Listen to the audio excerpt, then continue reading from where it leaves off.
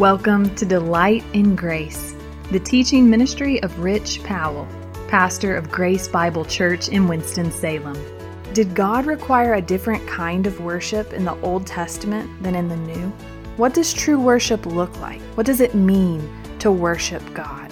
And what foolish pitfalls must we watch for as we cultivate a rhythm of worship? These are questions that Pastor Rich answers from Ecclesiastes 5:1-7 in this sermon series titled Living a Good Life, Making Sense of the Journey. If you'd like to hear more messages from this series, you can go to www.delightingrace.com. Today is the final part of the message, Ecclesiastes 5:1-7. It was first preached at Grace Bible Church in Winston-Salem on April 22nd, 2018. He wants you. He wants all your heart and all your mind. He wants you. So let's be very careful that we don't come in here and just engage in doing worship. Meanwhile, our hearts and our minds are somewhere else. Or what we do in here is completely detached from what we do outside of these walls. And when we leave these walls, let's make sure that the things that we do are not utterly detached from what we have gained in here. Worship is not relegated to this. It's not limited to this place. We worship throughout the course of the week. And when we come together, then we worship with each other. What are the outcomes of foolish worship? We go through these quickly. Verse 1 says very clearly, we're doing evil because we start engaging in behavior that is not informed by God's self-disclosure, and we're giving glory to self and not God. That's the result of foolish worship. Also, God has no pleasure in it. Said that before. Proverbs 21:3. To do righteousness and justice is more acceptable to the Lord than sacrifice. You see, God cares about the heart. He's got that stethoscope on the heart. And Jesus quoted Isaiah 29:13. Isaiah 29:13, people draw near with their mouth and honor me with their lips while their hearts are far from me. You see, that doesn't impress God at all. In fact, this sort of thing is an affront to the holiness of God. It is odious to Him. And we see that a lot in the minor prophets where God says, take it away. I don't want it. I don't want you just going through the motions. I don't want you to come and just do worship. Meanwhile, your heart's, your treasure is somewhere else. I don't want that. It is odious to God. In fact, it becomes useless. Look at verse 6 with me again. Let not your mouth lead you into sin, and do not say for the messenger that it was a mistake. Why should God be angry at your voice and destroy the work of your hands? What you commit to, whatever commitment you may make or something, maybe it'll become a useless thing. And in fact, God may take away from you what you actually trust. Because He knows you're not trusting Him. He knows He's not the treasure of your heart. God may take away what truly is the treasure of your heart just to get your attention. But also foolish worship is empty. It's what it says in verse 7. Dreams increase and words grow many. There is vanity. But God is the one you must fear. There is vanity. It's empty. It's void of substance. It's meaningless. In other words, it's irrelevant. Our worship can become irrelevant. Why do you think so many people are just leaving church? Because they don't see a connection between church and their lives. Far too many people are in that category today. God doesn't work for me. And that's because they've been far too involved in the sacrifice of fools. There are two aspects of worship that we need to consider from this text. Two aspects of worship, and I mentioned it already before at the beginning. Deuteronomy 5:27 says, speak to us, all that the Lord our God will speak to you, and we will hear and do it. That's the two aspects of worship. We will hear and do it. And the two aspects of worship go very much in line with the two words that are translated worship in Greek in the New Testament. The first aspect of worship is sensing God. Sensing God. And the Greek word that correlates with that is proskuneo. That is, draw near to listen. We hear God. And we hear from beyond the sun because we are under the sun. But God is beyond the sun, and we need to hear from God. You need to hear from God. I need to hear from God. I need a heart attentive to God. Why? Because that alone is the antidote for self-preoccupation. And so worship is about a heart attentive to God.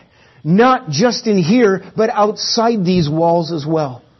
So what does it mean to listen, to draw near, to listen to God? I'm going to quote David Gibson here. He does a very good job with this. The orientation to perfect wholeness as an undivided worshiper starts here, listening to God. Here's what it looks like. You get what God says in through your ears and lodged in your mental processes and immovably part of who you are as a person. Let His truth seep into the way you look at the world. It's a very good statement. And so again, as the truth is coming in, as you are engaging the Word of God, and hopefully this isn't the only place you do that, but as you're listening to hear the authoritative presentation of the Word of God, are you engaging the Word of God? God's got His stethoscope up to your heart right now and He's listening. What's going on in there? Is there so much noise that you can't absorb the truth of the Word of God? Let's be careful that that doesn't become reality. You need reference from beyond the sun.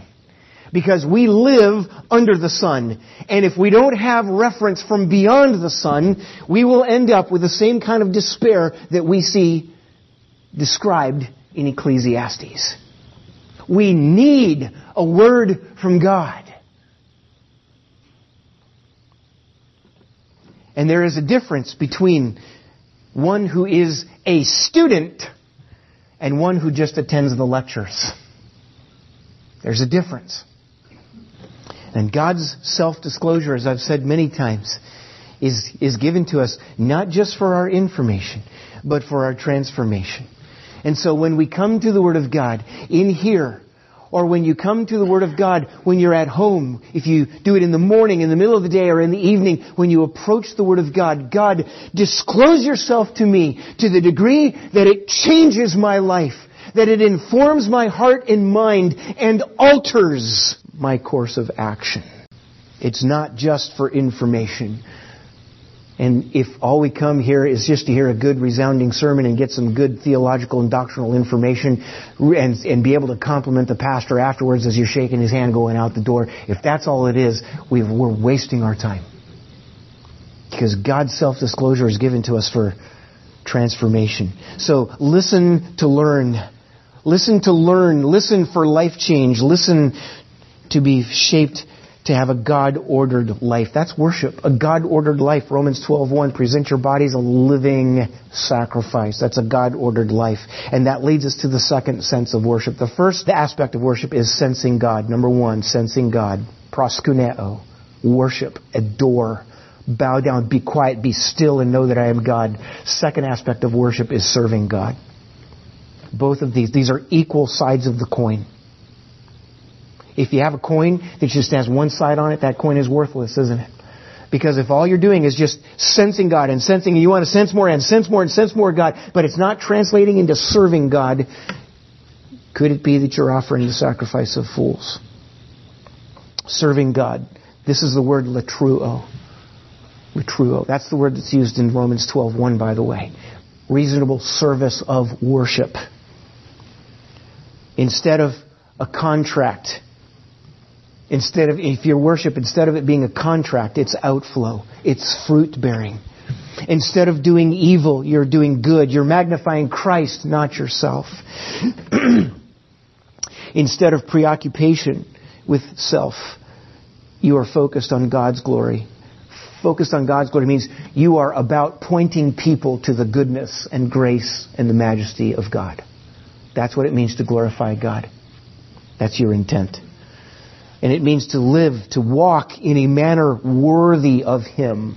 That's what Paul says in Philippians several times in the New Testament. And in his prayer for the church at Colossae, that you are fully pleasing Him in every good work. Colossians 1:10. Serving God. This is a part of worship. so that the work of your hands, as he says in verse 6, why should God be angry at your voice and destroy the work of your hands?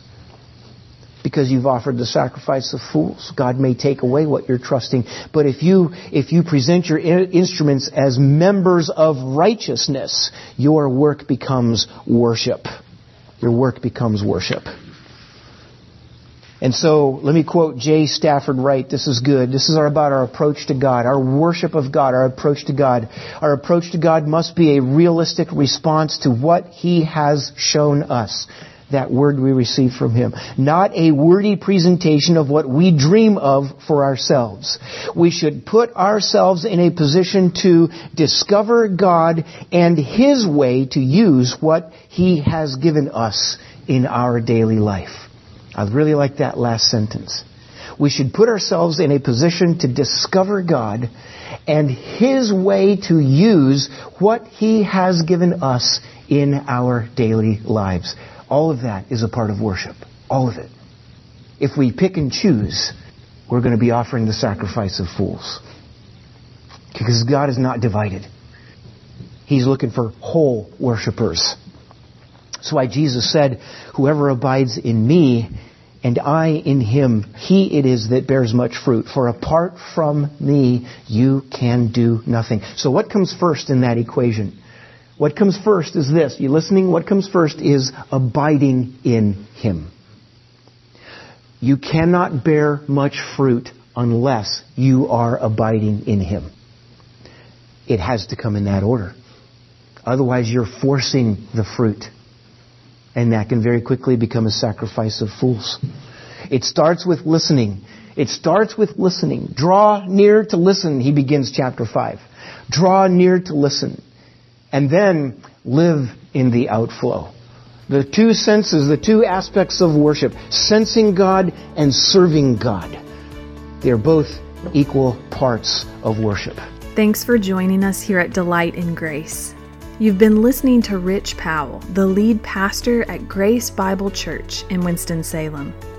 The Delight in Grace mission is to help you know that God designed you to realize your highest good and your deepest satisfaction in Him, the one who is infinitely good. We hope you'll join us again on weekdays at 10 a.m.